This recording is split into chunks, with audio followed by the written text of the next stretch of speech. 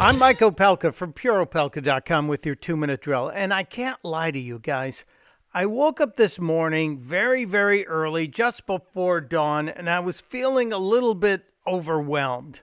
All of the news is just so negative. We got this prolonged lockdown. We have the economy under the stress and strain. We have people out of work, new unemployment numbers today.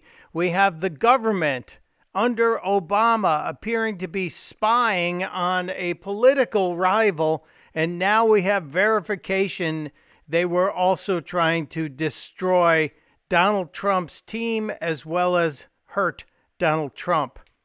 And then I walked outside and I was greeted with a symphony of song from birds in the trees.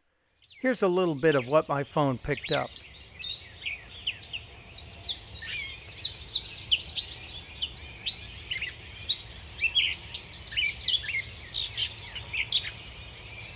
That's just 15 seconds of what I have. The symphony of song that I recorded on my phone helped me realign my brain before I stepped into the arena today.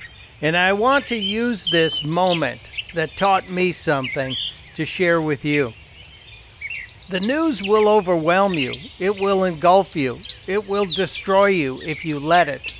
But you have to take a time out every now and then and just enjoy what's going on around you.